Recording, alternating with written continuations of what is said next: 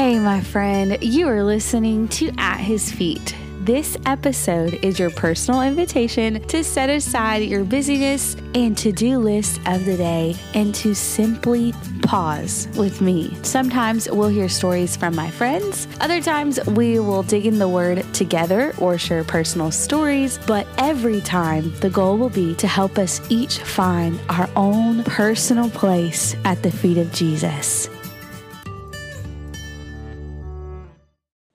Today, you will listen to an episode that I recorded back in April. I had computer problems. My microphone wasn't connecting correctly. It's still not. And then I just got distracted. Both contributed to the delay in release of this episode. But I've had it recorded and it's just sitting here. And so I wanted to let you hear it. I feel very strongly that you are supposed to hear it. If you listen to the last episode, Everyone Has a Part to Play, you'll see how this episode is almost like a part 2. Actually, in last episode, I said God had been dealing with me about something and I would share it soon. And then I just delayed the recording. I just didn't feel like it was right. April, I finally recorded. I finally feel like, okay, it's time to share. And then I didn't share it, and I apologize. But as I said, I'm having trouble with my recording program. I use Logic, and my microphone will not connect to it anymore. I don't know what to do. I know nothing about any of it. I don't even literally know how to click record on the program. But it's not doing good, and YouTube troubleshooting videos are not helping me. So the audio today is not what I'd like it to be. But I also, because it's just my laptop microphone, but I don't want that to delay me sharing this any longer. And so today, this is an episode about intercession. It is an episode about two people in the Word, 2 times in the Word, where God's mind was changed by an intercessor, and also how He would have us use that today in the exact moment that we are living. And what my part to play in the harvest is seeming to be. So I will share a little more about this next week. And I plan to get back on this and try to go for it again. Try to be consistent. I've met a few of you recently that listen. And this was funny, messaged my husband on, I think, Facebook and was like, when is your wife going to do more podcasts? And I hollered, does she not know I have 3 kids? But plenty of people with 3 kids do this, and I really enjoy it. So we will get back to it. Also, I don't know if I've told you, I don't even know if it was time to announce it yet last episode, but I'm pregnant with our 4th child. I am due in November. I'm measuring ahead. They're going to do an extra ultrasound in about a week or 2. And so we shall see, but it's supposed to be her name is Anna Camille, and we are just thrilled to be adding to our family, which I'm sure that will cause a pause in recording, but I will do what I can to try to record ahead of time. We'll see what I can accomplish before then. But thank you for coming along, and if you choose to listen today, I'm so happy you're listening, and I hope this episode gives you some direction. I hope this episode just lets burdens settle on you, and you'll understand more as you hear, especially at the end when I start telling you what God spoke to me and what I feel like the word He spoke to me means for us as a church.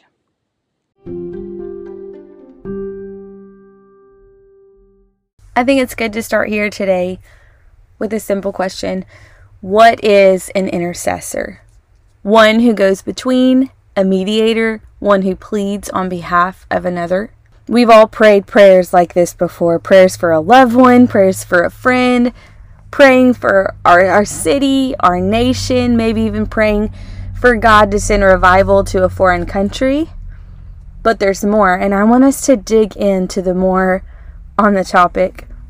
This is a 1000% God-led episode. I have just procrastinated doing it because I know that so many other people could do the topic more justice than I could, but I know that I can't move forward with this podcast until I just do what I know that God wants me to do. simply put. So I hope you'll keep listening. We can list many through the word that prayed an intercessor's prayer. Abraham prayed for Sodom and Gomorrah. Abraham would press in prayer to get God to spare them. Abraham heard God give the orders for Sodom and Gomorrah's destruction as its outcry of sin was so great. Sin was so widespread, but Abraham couldn't bear to hear it. He was a righteous man, yet his response was not, well, that's what they deserve, talking of this sinful city.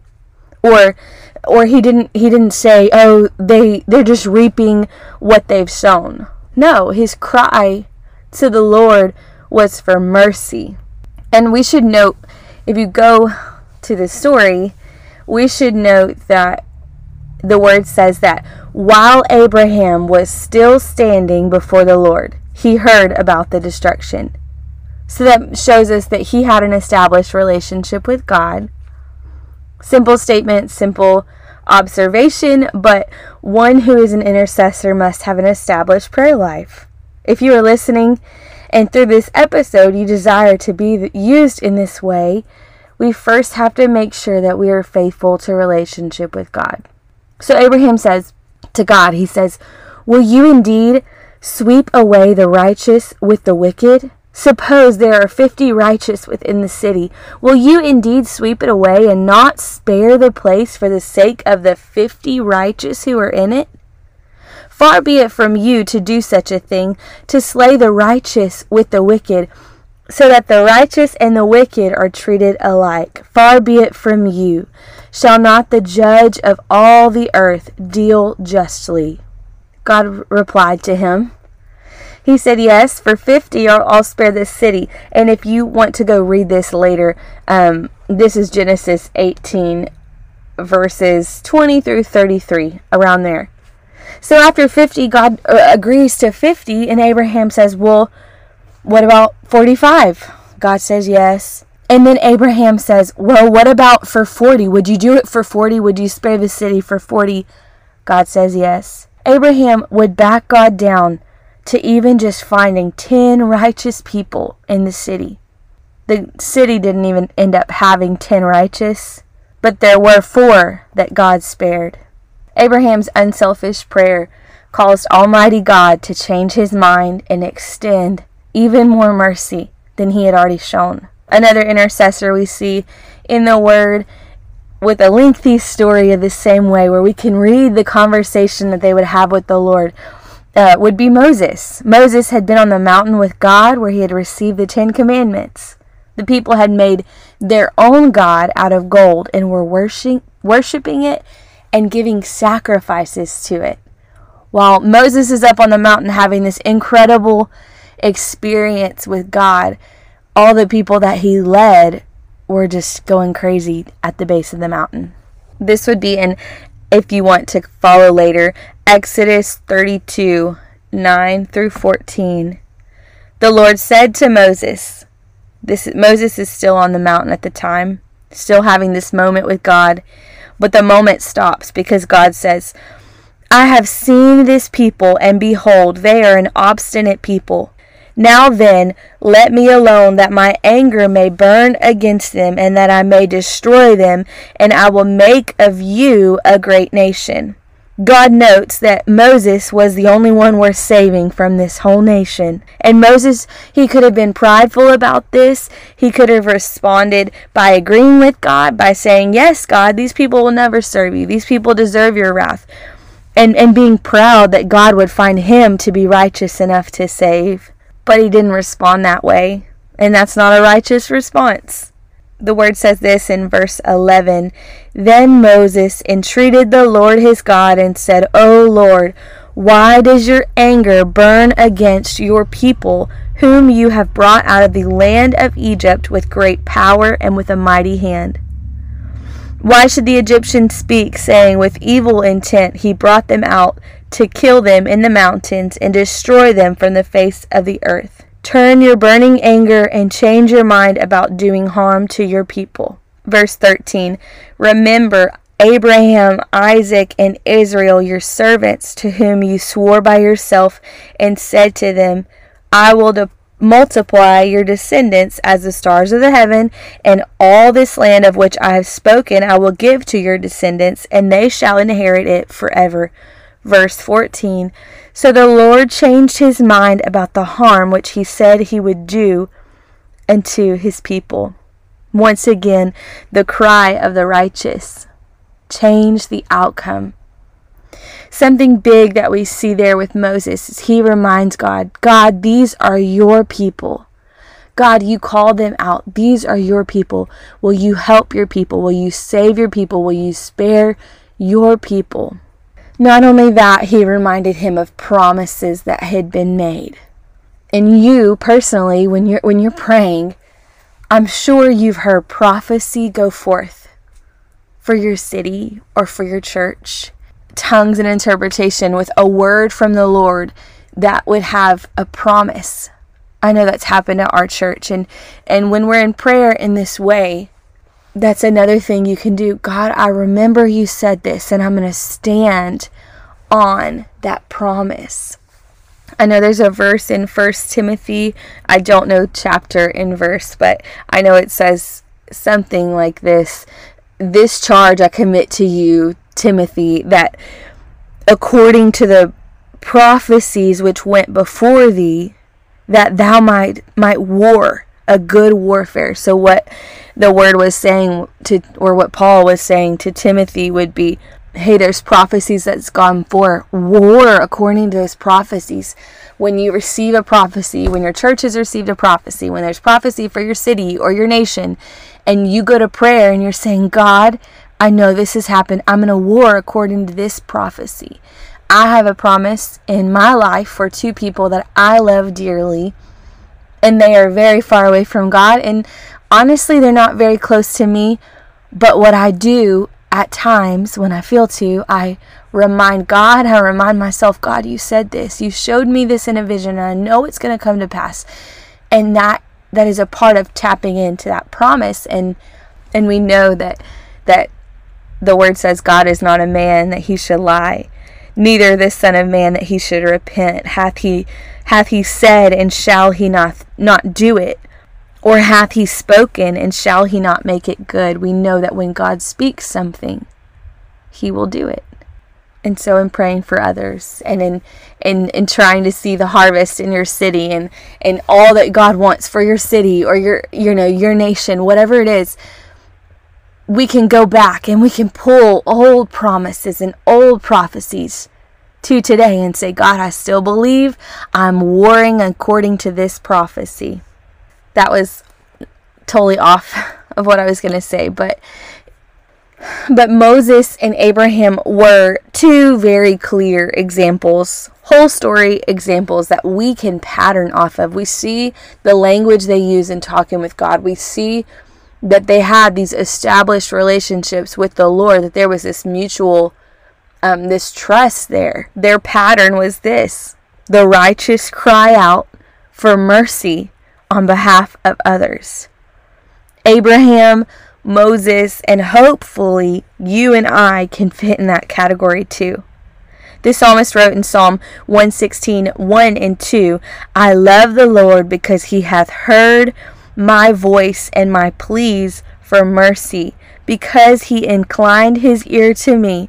Therefore I will call on him as long as I live. I think another version says, as long as I have breath. He was writing this on behalf of himself. We can know that this applies to us letting out our voice and crying out for mercy on behalf of someone else, or even many someones. He hears our voice and our pleas for mercy. So we won't stop praying, and we won't stop calling out to him, and we won't stop calling out the names of our loved ones, and we won't stop pressing in prayer.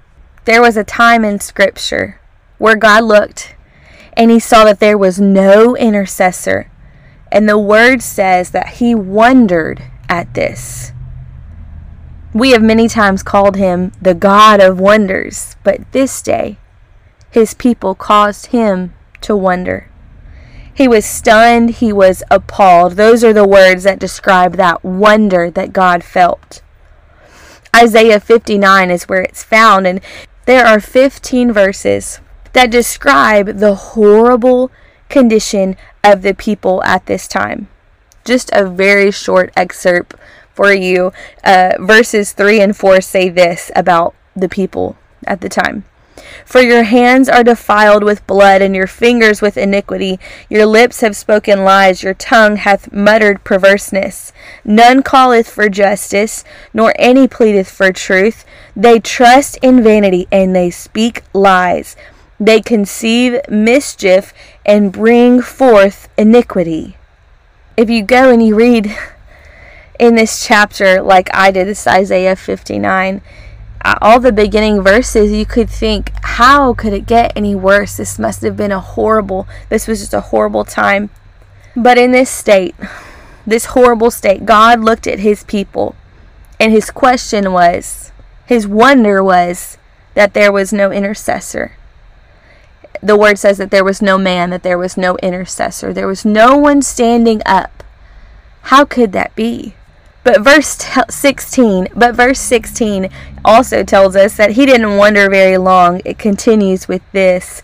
Therefore his arm brought salvation unto him, and his righteousness it sustained him. So what that's saying is, because there was no intercessor, he came himself.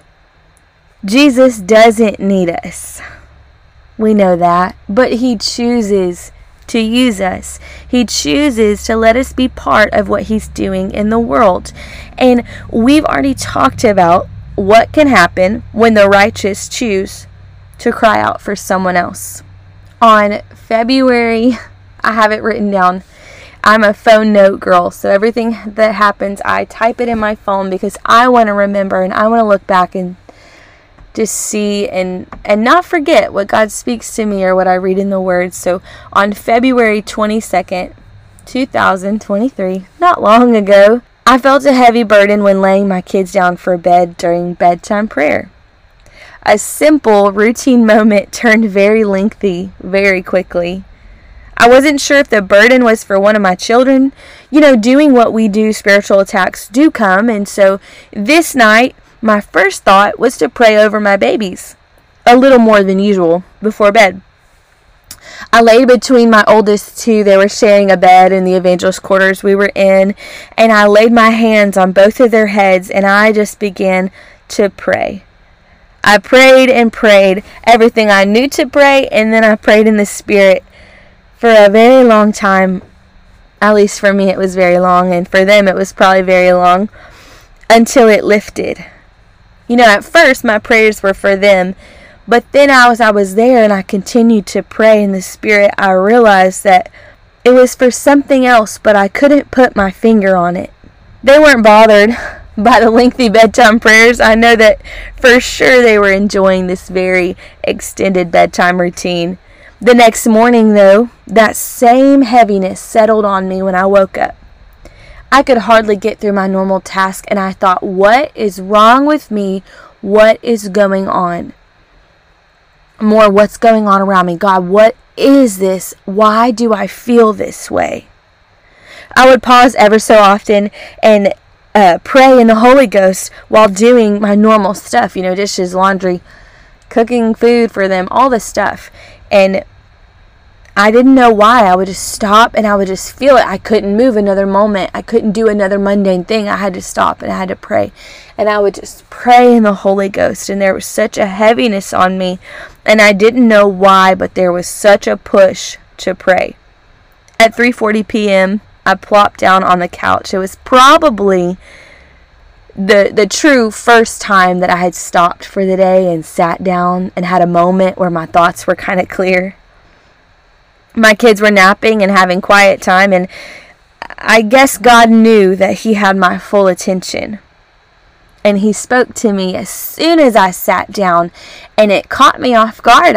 All day I had been like, God, what is this, But I didn't really expect him to answer that way. I expected my answer to come in the form of a phone call, of a tragedy or something, but not God to speak and be so clear with me. But he was clear, and I want to share that with you.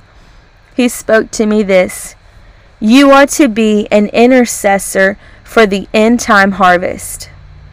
That felt like weighty words, and I didn't even tell my husband that day because, I don't know, it felt like a lot to say for me. It felt like a lot to me, and I didn't want to tell him at first.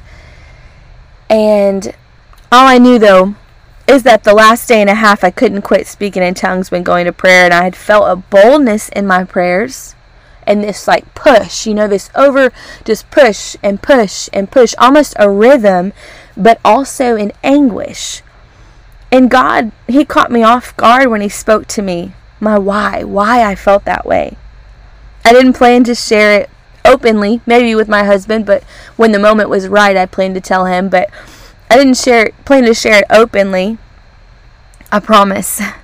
But the same day, later that evening, I had a friend reach out to me and tell me about the heaviness that she'd been feeling and this push to pray that she couldn't quit weeping.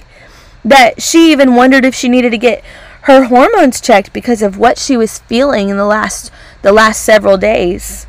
So that's not the text I received word for word, but it is the gist of it, and we went back and forth, and I shared what God had been doing in me and that I had felt the same things. I'm so thankful for that godly friend and that we could trust each other to confide in. I quickly told her that God was pushing her to intercession. That's what that was. It was a push to intercession. Will you accept and will you go there? The next Sunday, so I had told my husband, after my friend reached out, I said, babe, I told him, who reached out and what they said, and I said, you know how you heard me praying last night? And he said, yeah, I didn't know what was going on. And I told him, the heaviness and all this stuff, everything I just told you. And he said, man, that's so powerful, and we talked for a while. And then that Sunday, though, Taylor told the church we were at what God had spoken to me. He's not a very good secret keeper when it comes to Jesus things, I have realized. Anyways, I wasn't bold enough to share it yet, and he was. He's always bold enough. But after church, an absolutely precious woman came to me, and we'd had several conversations before. And she shared to me that she needed to hear that, and it gave her clarity because she said that every time that she had walked into the sanctuary for her daily prayer that week, that tears would just flow and she would go into deep prayer, and she was so emotional, and that she would feel this great heaviness, and that she was worried that she was depressed because of how much she would just weep in her prayer time for the last week or so. So when my other friend reached out and when I felt that way, and then when she felt that way, it was so clear to me that I would need to share with you. You and I can't see your face. I may not know every name that listens. I may not know yours personally, but I have met a lot of you that listen, and you have become a friend of sorts to me. And I share so much with you, and I knew that I was to share this with you. I'm not saying that Jesus is coming back tomorrow or next week, because I don't know. He could, but no man knows the day or the hour. We know that. But what I am saying is, God spoke to me. You are to be an intercessor for end time harvests. So to you listening, my friend, God has stretched out His hand, and this is an invitation of sorts. He is rallying intercessors, and I fully believe that, and I feel that. He is rallying those that are willing to pray the prayers. Men and women and children that will pray for the end time harvest. That means praying for the lost, praying for your city, your state, your nation, praying for specific nations around our world, praying for laborers to come forth to work the harvest, praying for those that are already laboring, praying for every pastor, praying for missionaries, praying for those that have grown weary to be revived to do the work that Jesus has for them. And the list could go on and on. But I really hope that gets you started. And then when your words run out, this is my advice: be free to pray in the Spirit. Romans 8:26 says this: likewise, the Spirit helps us in our weakness, for we do not know what to pray for as we ought, but the Spirit Himself intercedes for us with groanings too deep for words. And when you begin to pray in the Spirit, stay a while. Don't look at the clock. Try to stay and pray. Last episode, I talked about the part that we each play, knowing that I would next talk to you about this. This is an unseen part to play, but it is fulfilling. No one will know. No one will thank you. No one will openly reward you. The list of qualifications to play this part is very short, but it's a mighty part to play. And I hope that you'll give yourself to prayer this week. Do the unselfish thing and follow Abraham and Moses' pattern, praying for somebody other than you. Pray for whole cities and even nations, that they would be one to Jesus, that God would lead the righteous to those that are a part of the already white and ready harvest. As I was talking to you, I began to think of this. When you see right now, there's a bunch of CMI-led Holy Ghost type of rallies all over our nation, and when you see that one is happening, maybe you can't go. Spend some time in prayer for them. Spend some time in prayer that God would reach those that are hungry on that campus, that there would be a connection, that they would be filled with the Holy Ghost, connected to a church, and all of those things. When you see one of these global crusades that, you can follow certain missionaries that are doing these crusades. Brother Robinette, Charles Robinette comes to mind very first. When you see that one of these missionaries or this global evangelist, that they're in a nation and they're doing these Holy Ghost crusades, spend some time and pray for them. Pray for the harvest. It's a very easy way to be a part of what God is doing. And there is a cost. Your time, your energy. Sometimes you get up from intercession and you'll feel weak. You'll feel spent. But it's worth it. It's worth giving that. If you can give that to the Lord, why not? It's a matter if you and I are willing, and if we'll make that sacrifice of our time and our effort. I want to leave you with this quote that I read yesterday. If our prayers are not answered and the salvation we wait for is not wrought for us, it is not because God is weary of hearing prayer, but because we are weary of praying. That's by Matthew Henry. That was actually commentary on Isaiah 59, 1 and 2. It was the first thing when I pulled up Isaiah 59 that I quoted some of earlier. It was the first thing I read, and I thought, wow, how many of us are weary of praying? And we are missing a great opportunity because we have just gotten weary. Let's not get weary of praying. He really does hear you and I, and your prayers and my prayers make a difference, and you may not see the difference. You don't have to. God does the work. Thank you for listening. I'll talk to you next time.